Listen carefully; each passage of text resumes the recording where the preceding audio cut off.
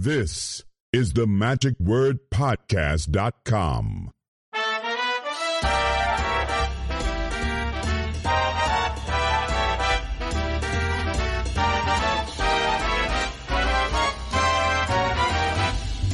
Hello, this is Scott Wells for the magicwordpodcast.com. This week's episode is brought to you by the Friends of the Magic Word. Those are the ones who, through their financial support, keep this podcast going week after week. We want to thank each and every one of those who have made a pledge or have given a donation from time to time. And we also encourage all of you who have not yet supported us in any financial way. If you have the ability to do so, please go to the magicwordpodcast.com and you can click on the tab that says Become a Friend of the Magic Word. You'll see a little video there, kind of maybe outdated. It was a little bit earlier video of me, but telling you why it is that we do earnestly need your support, and thank all of those who have helped in the past and who are continuing ongoing through PayPal and through Patreon.com. This week we've got a really interesting and quite different kind of conversation. In the past, of course, we feature episodes where we have one person that talks and tells a lot of stories, and we just kind of sit and have a great conversation between friends. And this is a conversation, actually, that is something that was presented at the Magic at the Beach convention last fall. Charles Bach had put together this convention and had a few of his friends perform and also put together this panel discussion. It is really something he had tried before and it worked so well, he said, let's try this again, and it's called Tales from the Road. The idea being that everyone who has been performing at some time or another has had something that has gone wrong, and so he asked if they wouldn't mind sharing some of those stories. And this particular podcast, I know, is enjoyed mostly for the stories that magicians share that are quite candid, and also some horror stories that have gone wrong. Back around the turn of the century, I was contacted by Celeste Evans, who was putting together a book, and it was going to include a bunch of, quote, horror stories by different magicians, and wanted to know if I was interested in helping to publish that. At the time, I had too many projects going on and was unable to assist her. And also, I was thinking at the time, how many real stories would people be willing to share? In other words, if something really bad happened, I don't think people would like for other people to know about that. Is I don't think magicians would like for other people to know about some of their shortcomings or their failings. They might tell the second worst story, but not necessarily the first and best worst story, if you will, if you know what I mean. So I kind of felt like people would be holding back a little bit, or they wouldn't really be open and sharing to this. So I thought it would be an okay book. But she did release a book in 2008 called Has This Ever Happened to You? I believe it might still be available and you can find from some magic bookstores. I believe it's in paperback then as well. But anyhow, as I said, Charles Bach had decided to put together this panel to have people tell some stories. And there are some wonderful stories that are shared here. And let me also say, we had a little bit of a problem with the microphones and also with the recording of this. I had the full approval from all of the guests who were sharing their stories and from Charles Bach, who was producing the convention, to record all of these. And they were doing their best in order to allow me to get this recorded, but one of the microphones wasn't working and I had to amp up the volume a little bit. So anyhow, the quality of this particular recording is not what I would prefer for it to be, but you're still going to get to hear the stories from everybody. And it begins with John Chirac as the host, and he starts off with a story. And by the time that they had flipped on the microphone to record this for me, he was already into his introduction of this story. But you don't miss the story itself. And thereafter, there are others who share their stories. John introduces Eric Buss, and then Dan Harlan, Carrie Pollack, Charles Bach, and Greg Fruin. And stick around, because after that we've got a few more actually that I went outside of the convention theater and ask these gentlemen if they would also share some of their stories. And so there are three more people towards the end of this podcast who also share some additional stories. So stick around for that then as well. But this, again, was recorded in 2023 at the Magic at the Beach in Myrtle Beach at the Charles Box Wonders Theater, which is a great place, by the way, and a great convention. We certainly had a great time. So I know that you're going to enjoy these stories, and I thank you very much for your time and attention. So please welcome all of my guests who are actually on the panel discussion here this week, hosted by Mr. John Sharrock, here on The Magic Word.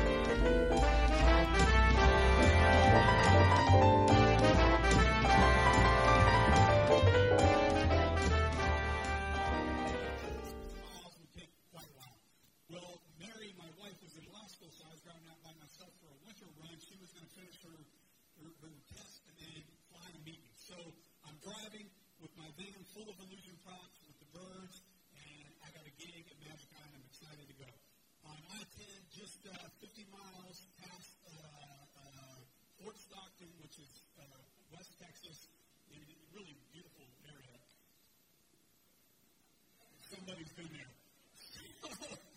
50 miles past West Texas, doing 80 miles an hour down I-10. There's a deer in the middle of the road, and I hit it. And I don't mean I hit it. I mean I hit this deer really hard. I was going too fast to swerve and stop.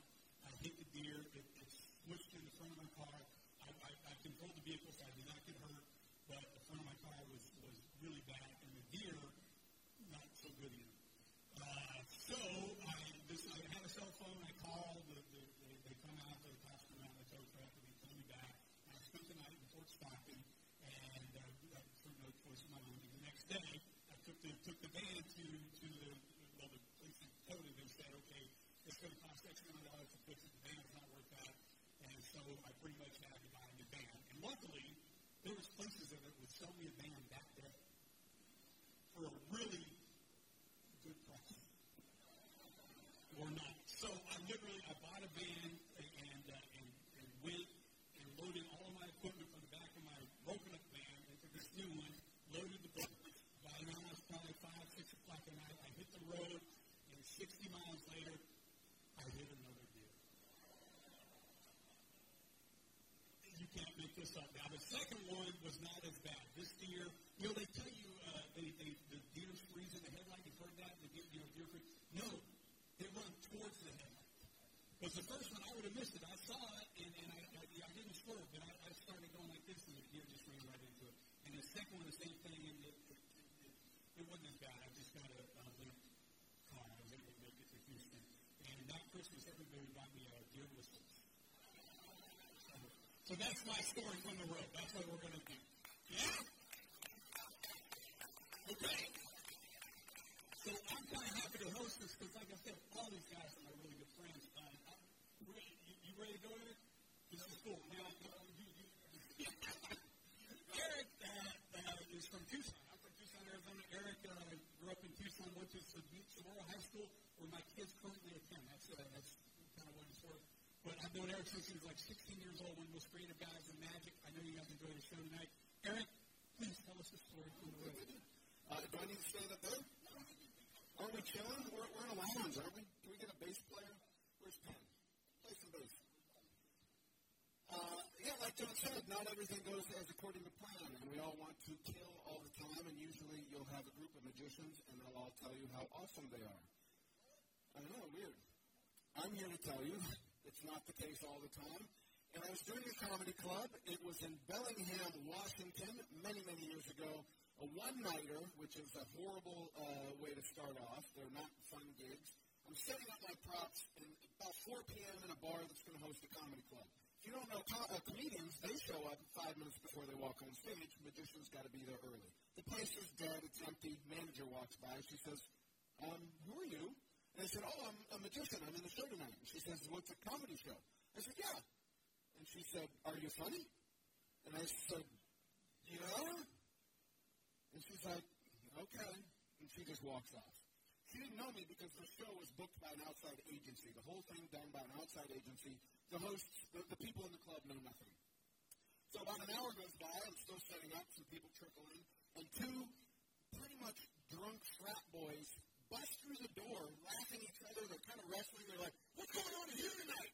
And I said, oh, comedy show. You guys should come. And one of them says, are you funny? I was like, why are you asking me this? This is weird. I said, yeah, I am. They're like, great, we'll come back. And then they bust out of the door. I'm thinking, why did two people ask me if I'm funny? Holy crap, I better be funny tonight. So the show starts, and the crowd is a little rough from the beginning. They're college students, and if you don't know college crowds, they don't know what's funny yet. They're too young, and they're embarrassed to laugh at everything, and they're too politically correct, so college crowds are typically horrible.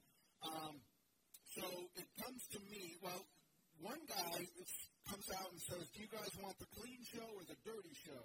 And they say, dirty. And he says, do you want the dirty show or the twisted show? And they say, twisted. And then he launches into really, really dark humor, and he loses them immediately. He let them vote, and they didn't like him. Well, then they bring up me, and I'm doing my little thing. They're kind of clapping at the magic, but they don't know what to think of me. There's a bachelorette party out there, so I decided to bring the bachelorette up on stage to help with a trick. No flirting, just to help. And I think, well, that whole table's going to be on my side if I bring her up. I bring her up, and she's acting like I have leprosy. And she does not want to be helping, and she does not want to be close to me. And she's picking a card, and I'm thinking, this is going horribly. So then she goes to sit down, and I still have 20 minutes left in this show, which is the longest 20 minutes ever. And I keep thinking back to these people asking me if I was funny. Like, God damn it, it's their fault. They jinxed me. Well, finally, I'm performing what was a very popular routine many years ago. Still, some people might still do it. Kate Needham, written by, well, that guy, Terry Pollard. I used to do it with Barbie dolls as a puppet show. And I had a seance hand, fake hand, so the Barbies would be moving, and it was this, trio of Barbies doing silly stuff, and it was all rhyming, innuendo. And there's a pause, well, there's many pauses, but because it was a poem, you kind of have to keep with the rhythm, or you're going to forget where you are. And then you got to back up, figure out where you are in the rhyming scheme. So I'm doing this, and then there's silence. And a guy from the back of the audience goes, damn! And I just cringed, and I looked out into the darkness and said, trust me, I can't wait. And the whole crowd was with him, not me. I think I lost my place in that, put it away, got my last prop out, finished, blind to the audience, got off stage. The sound guy who was unhooking my sound system kind of handed it to me. He's like, yeah, here you go, man, see ya. I walked out with my tail between my legs. It was the worst show I've ever had. But I learned something that night because the last comic got on stage and he said, wow, you guys don't know what you want. That first comic gave you a choice. You didn't want the twisted humor. You didn't like the opening act. And he said this. He said, you hated Mr. Magic. Well, guess what? I've performed for the troops in Afghanistan. I've performed for in Harlem for all black crowds. You guys don't scare me a bit. Here comes the first joke. And they love that guy. And I'm still looking to get that confidence. I haven't gotten it yet, but there you go. You got to perform with confidence. I'm done. You don't have to worry about me talking the rest of the convention.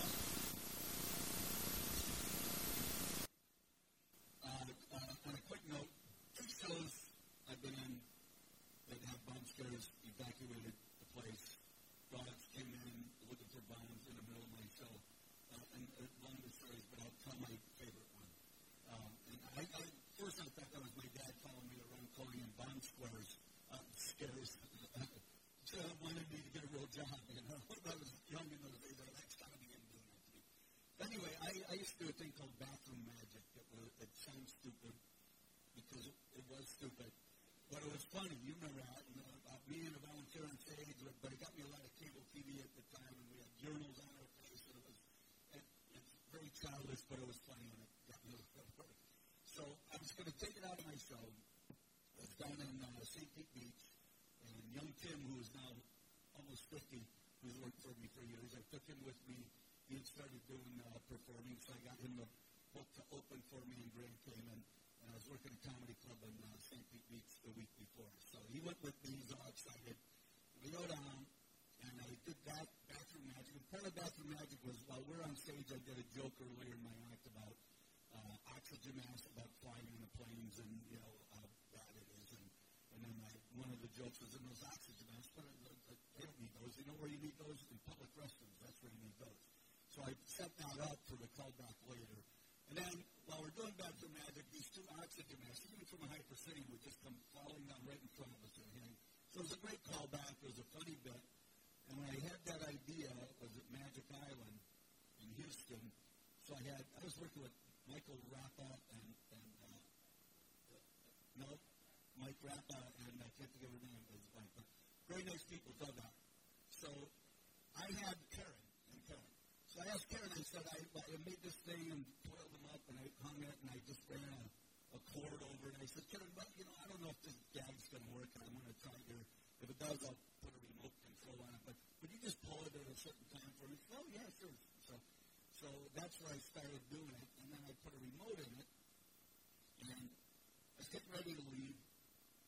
And so I had this box, and I did my shows in St. Pete Beach, and then Tim and I had this whole thing where I open up a big case and two toilets and rise up out. It was a whole rescue machine. And that was the early days. You remember that one, right? And so I was doing a lot more corporate at the time. I was getting booked for more corporate work, and they would be scared to death when they'd see a urinal on your face.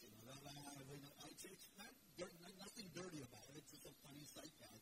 So I quit doing it, took it out of my act. So it's something I pitched it in the dumpster behind the club when I finished my show in St. Pete Beach. The next day, we were flying to Grand Cayman, and I was going to be there for a month. So I kept the masks because I thought I could use it somewhere else probably. So I kept that and some clothes I knew I wouldn't need in Grand Cayman. And I took it right across the street and down a couple hundred feet. It was a pack and ship place, like a UPS store. So I took the stuff in and I said, I want you to send this airmail to Cleveland, Ohio, and here's the address and how much you want to pack it up and ship it. He told me I paid him. And then we had the Tampa airport to fly out of the country. As a side note, this was in the middle of me being audited every year for 20 years by the IRS, who probably thought I had good reason to hate the government. And I won it at the end of 20 years. I outlasted them. So I'm on my way to Grand Cayman. This guy is opening, he hears something rattling in the box while he's packing it. So he opens it up, and he sees these two oxygen masks from an airplane that I sweet-talked the flight attendant out of on the flight. I said, where can I buy those? She said, I don't know if you can buy them. I told her, and she came by and she, speak them to me. And so that's a true story. So I kept that. He's packing that up, and he heard something rattling, so he opens it up. Now, I don't know what he thought the oxygen masks were for, but he saw in there a circuit board with an antenna and 4 batteries, and because I was in a hurry to make that version, I didn't even make a battery mount, and it was just for me. My customers, I make it look professional, that's just me. So I had a whole handful of the poster putty, the blue poster putty, and I stuck it in the corner, and I masked the battery, just like you see on TV. And I masked them. It had everything but C4 written on it.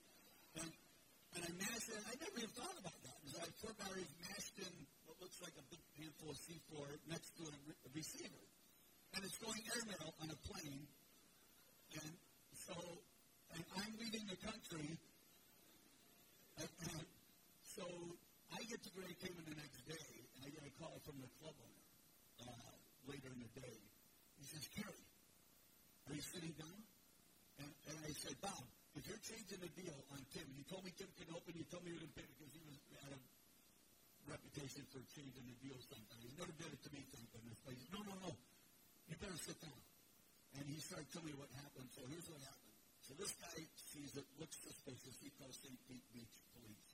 Mississippi Beach, if you haven't been there, it's got some nice, the blocks are a little bit shorter than a big city, but so here comes the police comes, Detective Charlie Stapleton, I still remember the name, and he shows up and he looks at me and says, that looks like a bomb. We should call it the local FBI. So they call it local FBI. The FBI shows up, and they look at it and they go, that looks like a bomb. They cordoned off 2 city blocks, evacuated the buildings in 2 city blocks, and put roadblocks up. And I have no idea any of this was going on at the time. And they called the bomb squad from MacDill Air Force Base in Tampa. The bomb squad comes in. Now, you think the bomb squad would know, have a dog or something. That's kind of their job. And they show up and they know it's a bomb. And I can only think they knew it was a bomb, but they're bored because how many bombs do they get to blow up? So they brought the truck and the suits and they put it in their big tank and they just detonated all my stuff. So there were some of my everything, the clothes, that prop, everything was in there. And it made the whole front page of the Tampa Tribune the next day. And it started out, you may say comedian Terry Pollock bombed last week at the Comedy Club. But now here's the best part. So while they're waiting for the bomb squad to come in, the FBI goes out front and they see my name still on the marquee in front of the hotel where the club was. And they see, oh, Terry Pollock. So they walk down there. And they walked in, and Jimmy, the manager who knew me for years, it was cleaning up and prepping the club for that night. And these FBI agents walked in, and they said, we're looking for Terry Pollock. And he says, he just left the country. He's on the way to Grand Cayman. So it just keeps getting worse and worse. And now, if they even did a background check on me and saw that I was in a battle with the IRS for 20 years, that didn't help. I don't know if they did that or not. So and he says, well, why are you looking for him? And he told him, which you wouldn't think they would do that. And he said, well, he tried to mail a bomb. And he started laughing. He says, Terry wouldn't bomb a plane. I know Terry. He wouldn't. And they said, no, it's a bomb. The bomb squad said it's a bomb. And he said, it's probably one of his props. I know his act. Do you want me to walk over there with you? And I'll tell you what it is, probably. And he said, no, it's a bomb. I think they're all just having fun with it. But they did. They were looking for me, and I was kind of wanted by the FBI for a few hours. So they put it in the tank, they blew it up, and they realized, okay, that didn't make enough pressure. So it was just their explosives. And then a month later, I get home, and my dad lived next door to me at the time, and he would get my mail and stuff. And there's this package waiting for me, and I open it up, and there was some packing paper, and on top of the packing paper, 3 Xerox sheets. One of them had the names of the detective, the FBI, and the bomb squad and their business cards in case I wanted to contact them. Another one was the whole front page of the Tampa Tribune shrunk down. This is the guy at the packing place sent it to me after they blew it up. And he put that in there. And then the last sheet, this guy has such a humor, the guy at the packing place. He hand wrote, some assembly required. And it was just, I went like this, and everything just went between my fingers, and just pieces of clothing and batteries and oxygen masks, and then it made national news. I had friends in California calling me saying, I heard about your thing that was going on, and this happened right during, or shortly after they caught the Unabomber, and so that was the big joke. Carrie's the urinal bomber because of the urinals, yeah. And it's so that's my, I have another story.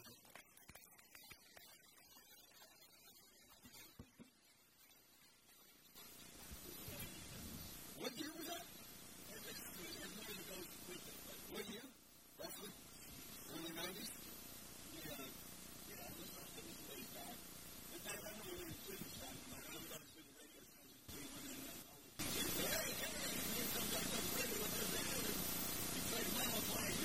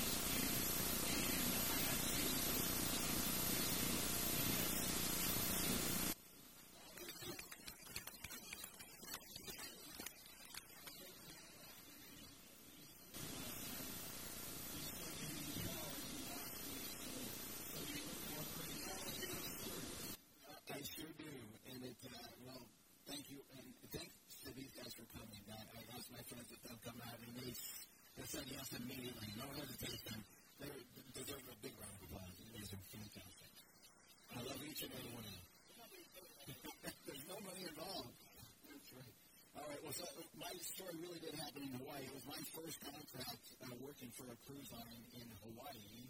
They sent me to Hawaii, and I've been ships for 20 years, more than 20 years now, and I've been everywhere. And one of the challenges of being an illusionist is you ship a lot of stuff. There's a bunch of cases that have to get there, and you're relying on this stuff making it from point A to point B, which could be halfway around the world, and going through many destinations, many forklift drivers, and many products, many trucks, and you hope it gets there, because you're going to get there on a different flight that is not going with your props, and you hope that they arrive. Well, my first contract for this cruise line was in Hawaii, and it's my first time in Hawaii, and my props were, they let me know that my props were not going to arrive at the end of the got there. And the cruise director had just emailed me to say that we want you to go on the first night. We want you to perform the first night. And that does happen. That happens. They want you to perform as soon as you get there. You have to tech really quick and then do your show. And I found out early enough that I could hit a 7-Eleven before I went to the ship. I went to 7-Eleven. I found an art store on the way. I had the taxi driver take me to there. I was able to grab some newspapers, some eggs, some wire, some sketch pads. I actually made playing cards for an alphabet trick. I literally built an entire 30-minute show. I had my music with me. I had some rope, and I had a deck of cards. And that's all I might have had a thumb tip, yes. So those things were all I had, and I hit the 7-Eleven, I hit the art store, and I built props all afternoon, and finally I was able to do, like I said, I could do a 30-minute show, no problem, and I have my music with me, and they said, okay, let's make that happen, and it actually went really well. I actually survived that first night show.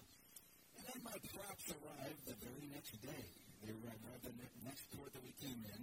They arrived, and they're offloading my props. This beautiful truck, I was so excited. Finally, I get to do my main show. This is the first night is usually the welcome aboard show, which means you do a shorter show. It's a lot easier. You just do your spot and you're done, and then you do your main show later on in the week.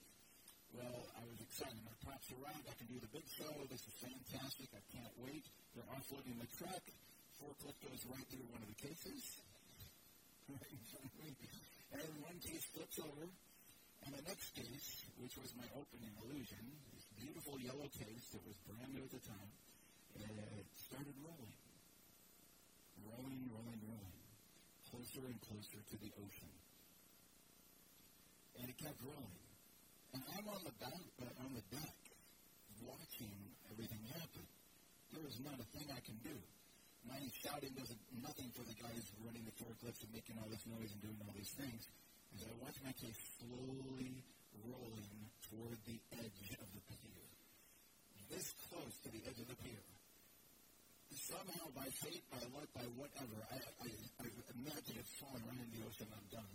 And this was a brand new prop. A pallet from one of the things that they were loading onto the ship had broken off a piece of wood. And that piece of wood was laying right there near the edge.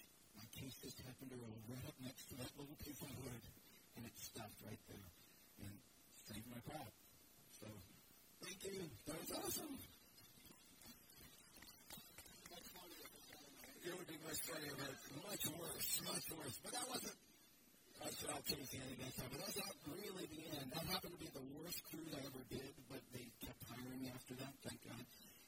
I finally got my show on board. I did the show, and during doing a sword box, they had this really cool sword box by Illusions by Your Design that was very deceptive, and I was all excited to perform this thing. I'm doing this sword, and I get up with the final sword, and I'm ready to push it down, and I hear beep, beep, beep. This is a fire alarm. Stay exactly where you are. The music stops, everything stops, the lights stop, there's nothing. When things like this happen, everything stops. You have no control of anything, and the captain comes on, and I'm standing up here with my sword, waiting for the match to finish.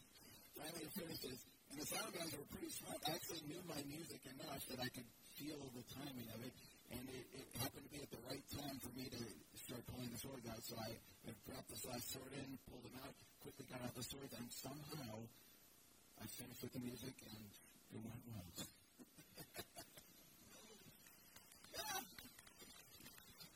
I know we're supposed to tell stories about how we suck. And so far, you've all told stories about how awesome you are. What the hell? I think I brought that up at the beginning.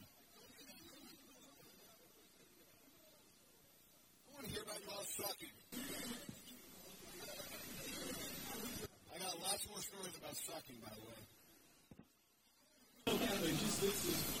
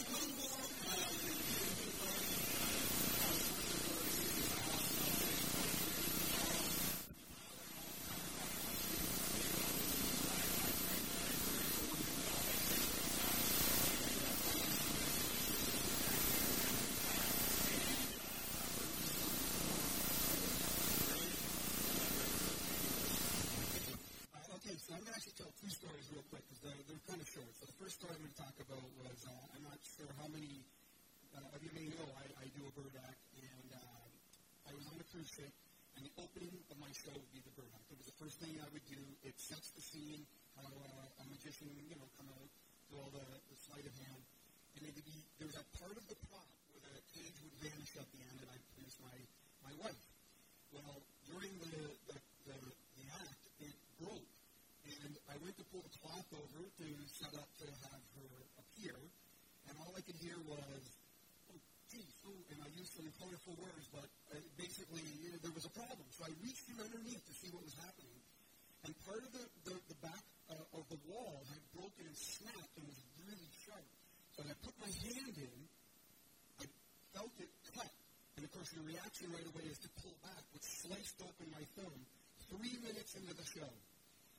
I now realize I can't make my wife appear, and so I go up and I do the old, and when I looked at my thumb at first, it wasn't bleeding. It was a really deep cut, but it didn't quite bleed right away. So I was like, okay, this will be okay. So I started to introduce the next piece, and as I introduced the next piece, I looked down, and there's a puddle of blood. Literally, my thumb is gushing. So I look at the sound guy, and I say, I forget his name, let's say it was Scott. Scott, play the next song. I'm going to go off. It looks like I've cut myself. I'll be right back. And I go off stage. He starts the music, but he doesn't turn off my microphone. I'm in the wing. There was 3 Filipino stagehands. They already had Band-Aids laid out and gauze. And I'm wrapping my thumb up. And, of course, there was very colorful words being said. I don't know that at this point, I don't know that they can hear me. I'm just worried about my thumb. I get it wrapped up. I'm back out on stage, and now I'm thinking, well, I'm a hero. I'm going to do my show. They know I've cut myself, but I'm still going through, etc. Show finishes. It was the second show of the 2-show night. I go down to the infirmary, and I'm having the doctor look at it, and the nurse was saying to me, well, it was a really nice magic show. And she goes, oh, by the way, do you know that your microphone was on? And I go, what do you mean? And she proceeds to say every single word that I had said. So now, if any of you have ever been on a cruise ship or worked a cruise ship, when you finish a show, if you've had a great show, you want to walk around the ship and be proud. If you've had a bad show, you're hiding in your cabin for the rest of the cruise. So I go up to my cabin and I'm done. I'm staying in for the next 3 days. And there's a knock at the door, and it's one of the juggler, a friend of mine, a juggler friend of mine. And he says to me, hey, we're going to go out for a drink tonight. You got to come because, of what happened. I said, no, I'm not leaving this cabin. He goes, dude, don't worry. It wasn't as bad as you thought. It'll be okay. So we go up to the disco, and I'm sitting over, and I get a beer, and I'm sitting literally trying to be as small as possible. And I'm in the corner, kind of like looking down and not making much attention to myself. And out of the corner of my eye, I see this little old lady beelining towards me, and I know she's coming to me. And I go, okay, here we go. And she walks up and goes, are you the magician? And I go, yeah, that's me. And she goes, and I have to use use the word, so I apologize for the young people in the crowd. She goes, how's your finger?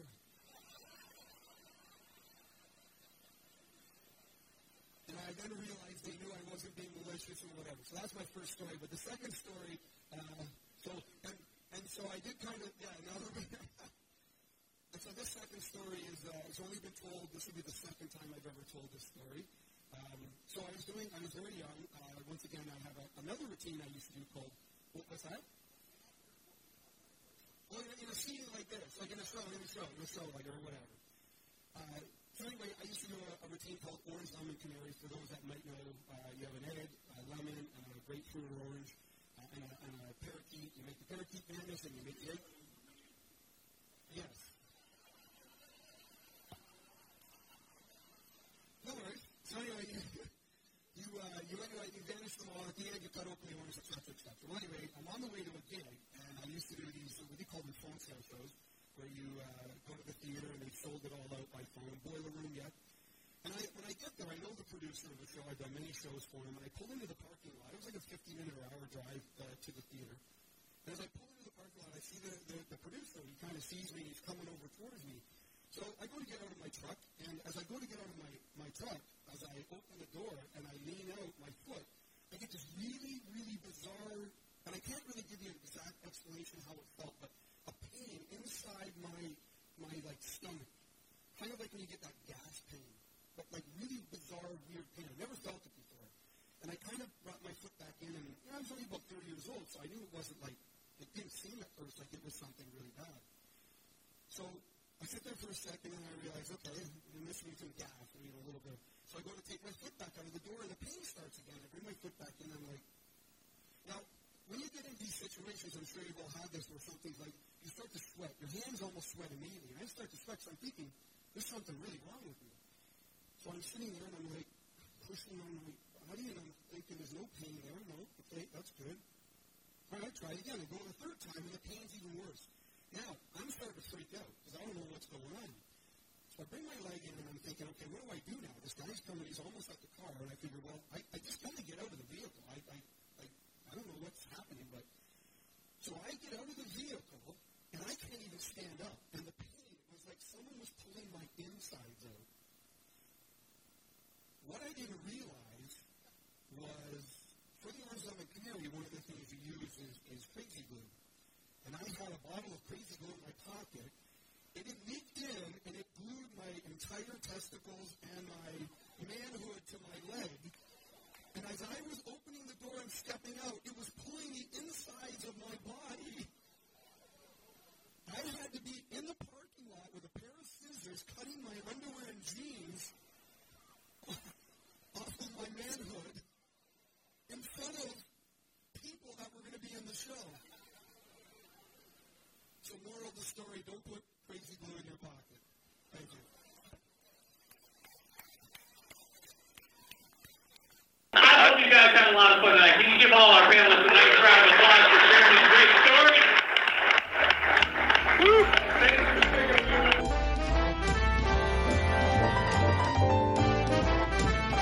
Wow, well, I hope you enjoyed those tales from the road, but we're not finished yet. We still have 3 more guests that I talked with when we stepped outside of the theater. And let me also point out that this was Bike Week in Myrtle Beach during this week that the convention was going on. And so during this time we were stepping outside, you can hear some motorcycles revving up in the background. So I want to apologize a little bit for that. And also, again, I want to apologize for the inconsistency and quality of the audio that we had in this earlier part of this. But this next part, I think, is much better, more up to the quality that you've come to expect here on the Magic Word Podcast. And so this is going to feature 3 different guys. It will be Wacky Chad, Steve Beam, and the Amazing Adam here on the Magic Word.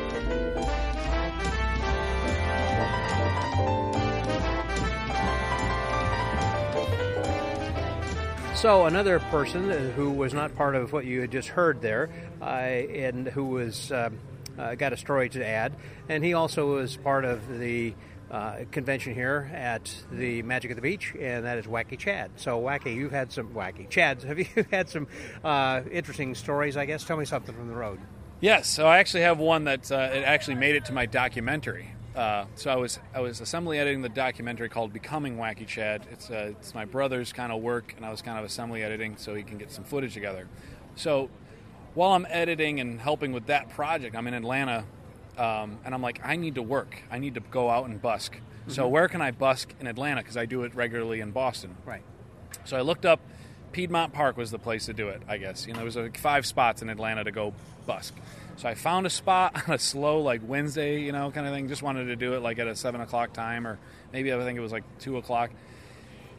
And I had a security officer stop me and say, "You can't be here. You can't do this." And I know that I can. I know that that busking has been through the court system. It is a First Amendment right. You can peacefully protest.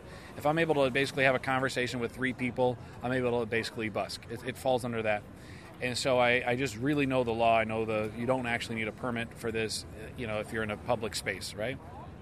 So I had an argument with him, and he's arguing, "Hey, you can't do this. You're going to get arrested." He was like kind of threatening that. You're going to get arrested. I'm like, well, why don't we get the police involved and see about that? Like, oh, no, you're definitely going to get arrested if you keep busking. Like, you can't ask for money. It's soliciting. You can't ask for money. And it just kind of brought it down because I just wanted to, try to find a spot in Atlanta and just kind of do stuff like that. So I ended up recording the guy, and I just know busking like the back of my hand. And I'm like, no, we can do this. So anyway, there happened to be 2 police officers, walking by, and I kind of waved him down, like I was the one waving him down, like arrest the security officer. He doesn't know what he's talking about. But he kind of was bullying me, like the security officer. So I waved these 2 police officers down, and I got this all on tape. And I ended up saying, "Hey, am I soliciting? Because you can't solicit. I guess there's a panhandling law or whatever. Or am I busking? Does that fall under the First Amendment right? Because I can sing a song. I need a dollar. A dollar is what I need, and people can just hand me a dollar. It's no, kind of thing. But if I kind of annoy people, harass people, I guess there's that's where the differentiation of it. So the police officer's like, no, anybody can hand anybody any money. There's no law on that. And anybody can say what they want in a public space. So I ended up saying, let me show you. So the police officer ended up giving me a dollar in front of the security officer. Hey, here's a dollar, And we were kind of laughing, oh, thank you for the dollar, And the security officer says to the police, "No, you can't do that. You can't do that." So we were kind of just oh, but what if are you going to arrest me now because I'm giving him a dollar? Who's going to arrest me? And the security officer just wouldn't let it go. Wow. And I'm kind of happy for it because. I ended up sitting in the car kind of all frustrated, and we got the whole thing on tape because I just kind of was whatever. And my brother, this is it right here. I was oh, wow, okay. And I was just trying to just work. And you ended up not working or working? No, it was kind of a slower day. It's kind of like one of those things that you want to be invited. You want to feel like you were wanted. Yeah. So I ended up kind of just going to a different spot. I don't want to be annoying. Be that you guy. know what I mean? Yeah. So I ended up going to another spot and did really well. Where there wasn't a security guard. yeah, exactly. Let me move to somebody else over here, Steve Beam. You have some sort of a story from the road? Well, it's actually the off-road. Started out on the road. It ended up differently. I was on a tour years ago, sometime in the 90s. Bob Elliott had booked me for a tour up north. Yeah, north. So I was heading up there, and I got a phone call that Simon Lovell had called him, suggested he cancel my hotel room, and I could stay with Simon. Mm-hmm. So I did. I'm staying with Simon, and Simon says, "Well, in his garage." No, I had a bedroom, okay. And Wayne Kaiser was on the trip with me. And Simon said, "We'll go ahead, and I'll take you to the lecture. This will all be great. It'll be a great experience. We can go out to dinner, go out to lecture, etc." So I said, "Sure." Okay, so we head out for the lecture. He wants to go straight to the restaurant. And I go, I'll feel more comfortable if we check out where the lecture venue is. And it was in Wallingford, Connecticut, which is a very small downtown. And we went, and I think the lecture was going to be at some Moose Hall or some place like that, right in the downtown area. I said, "Okay, now I feel better. We've seen the place. Now let's go eat dinner." We went to eat dinner, had a quick meal, and then we're heading back. Well, as we're heading back, it is pouring down rain, and perhaps the most rain I've ever seen. And we're headed back into this little downtown area, and they have a 5 points there, where there are 5 options, 5 streets come together. Yeah. And I turned on the one before I wanted. Think of it as spokes on a wheel, and I turned it the wrong spoke, and should have gone one more. So as soon as I turn, we all realize I've made a mistake. So I'm driving forward on that road, knowing that I've got to go left sometime. And Simon says, "Well, there's a place there." Well, of course, when Simon says, what do? You do what Simon says. Yeah. And I couldn't see. You couldn't see the road, but you could see the break in the trees. So I could tell that there was, in fact, a road there. So I turned on my blinker and cut right in there, and all hell broke loose. I mean, it was really loud in our rental car.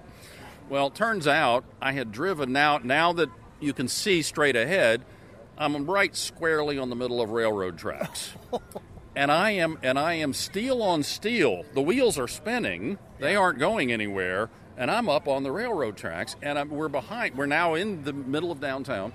And we were, I remember I said, "Houston, we have a problem." That's all I could think of to say. Something's gone wrong. But we have no idea, because why the big loud sound? And then we figure out, oh, we're on railroad tracks. Okay. And we started laughing. We thought it was funny. So then they got out and they tried to push. Well, it's steel on steel. You're not going anywhere. And again, pouring down rain. So then after about 1 minute, I said, we're laughing about this, but there could be a train on the way. That wouldn't be funny. And then I said, we got to go find somebody to tell, and maybe get the cops or whatever. So I know this sounds unbelievable, but look at a map of Wallingford, Connecticut. And I wrote this up in the trap door, 30 years ago. But we came out of the car, and we are at the base of the steps leading up to this giant building, which is the Amtrak building.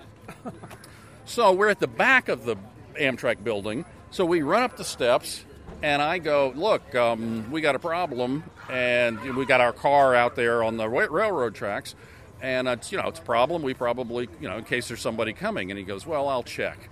And he turns around on his computer, and he comes back, and he goes, "Oh, yeah, we've got one coming. It's about 20 minutes out. I need to get it stopped." So I said, "Fine, we'll wait." So he slows it down, and then he says, "Now, you can't go anywhere until the cops get here." I said, "Okay, that's fine. We'll wait here for the cops."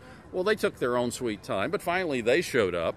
But they weren't there to do anything with us. They were there just to keep us there because, and by the way, we're literally one block across a small town square to the Moose Lodge where I'm supposed to be. Yeah.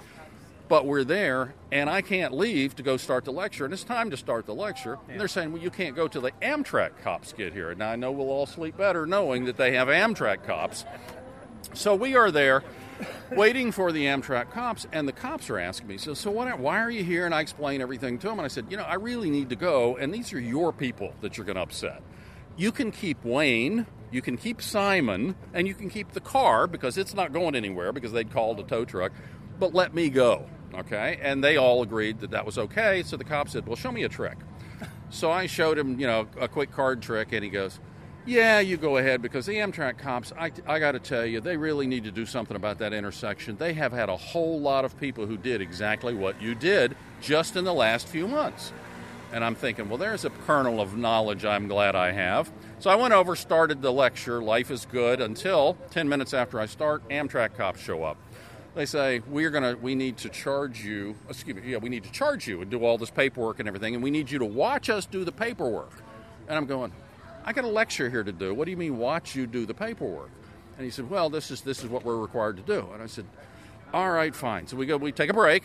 We call a break, an early break. This is early halftime. I go watch them do the paperwork. Well, they start doing the paperwork, and after 3 or 4 minutes, and I'm just going nuts because I need to be in the other room, I said, the regular cop, I said, "Why don't you call your boss and see if you can just let me go do my performance, and then we'll come back and I'll sign all the paperwork and give you your check." And he says, "My boss wouldn't like that." And I said, "Well, I heard that there's a whole lot of people who have done the exact same thing I did, which creates liability. And it seems to me that if that gets out, your boss is going to be filling out interrogatories for the next year and a half. Do you really want him upset with you?" I went all Simon Aronson on him, okay? I know people who are attorneys. I can quote it, So I did. I went all Simon Aronson on him. And he finally said, "Yeah, I guess not. I guess it doesn't make any sense." And I go, "Exactly." So he lets me go in, do the lecture.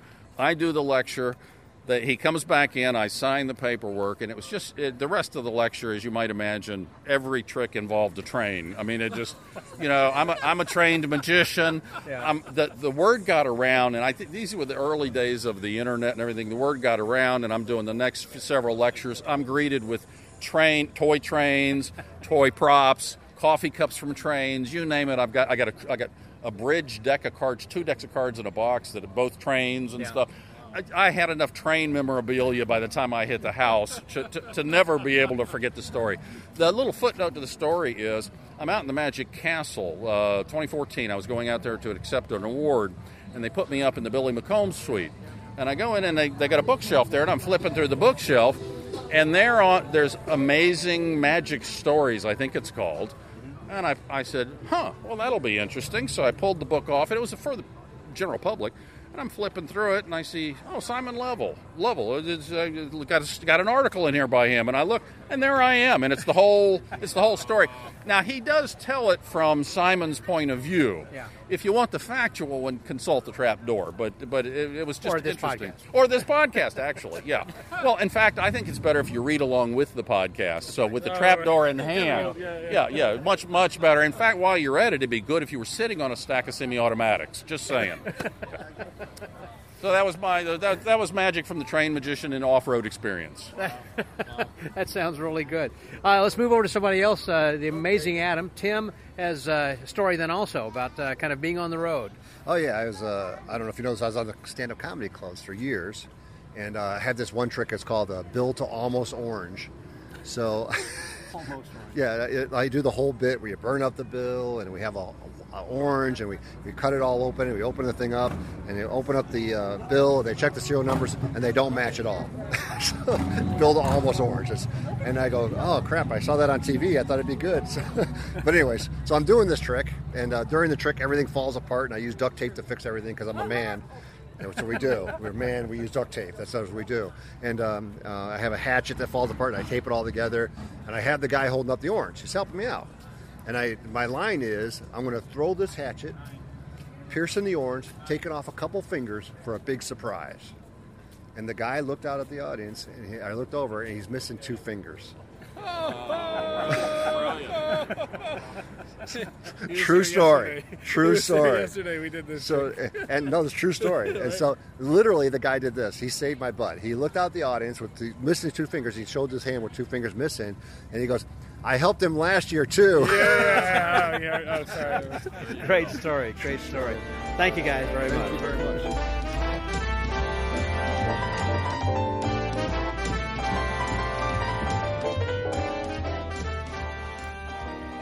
Well, this has been another fun episode together, and I hope you enjoyed all of these various stories from a variety of magicians. We had done something like this several years ago where we had done Gone in 60 Seconds and talking about some people who had lost some of their magic things from the car that had been stolen, or their cars actually had been stolen, or their trailers full of magic had been stolen. Anyhow, it was kind of an anthology, I guess, of different stories. And so it's been a while since we've last done something like this, and I thought this might have some appeal to a wider group of people who just kind of like to hear a variety of stories from different people, because everyone has their own way of telling a story, and each of you have your stories then as well. Perhaps this might encourage you to share those with your other friends and magicians when you're at a club meeting or when you're out with other magicians and just enjoying something. So these are memories and stories to collect. A couple of last things to remind you to do, and one is to subscribe to the Podletter if you haven't already, so this way you can keep up to date from week to week what we're doing. Also let you know about any contests we have coming up, as well as suggestions from the archives. Also, I would encourage you, if you would please, to leave us a 5-star comment on iTunes or Google Play or whatever platform you listen to these podcasts. I'm sure there is a way of posting your comments on that platform, and it certainly helps our podcast grow and lets others know about us then as well. So if you love this podcast, or even if you like this podcast, even if you don't like the podcast, give us 5 stars. If you can't give 5 stars, then suggest that someone else listen to the podcast, and perhaps they might think it's worth 5 stars. Anyhow, then if you could leave a positive comment, that again helps us just a whole lot. So, until next week, stay well, get booked, and remember to learn from the adventures of others. This is Scotty out.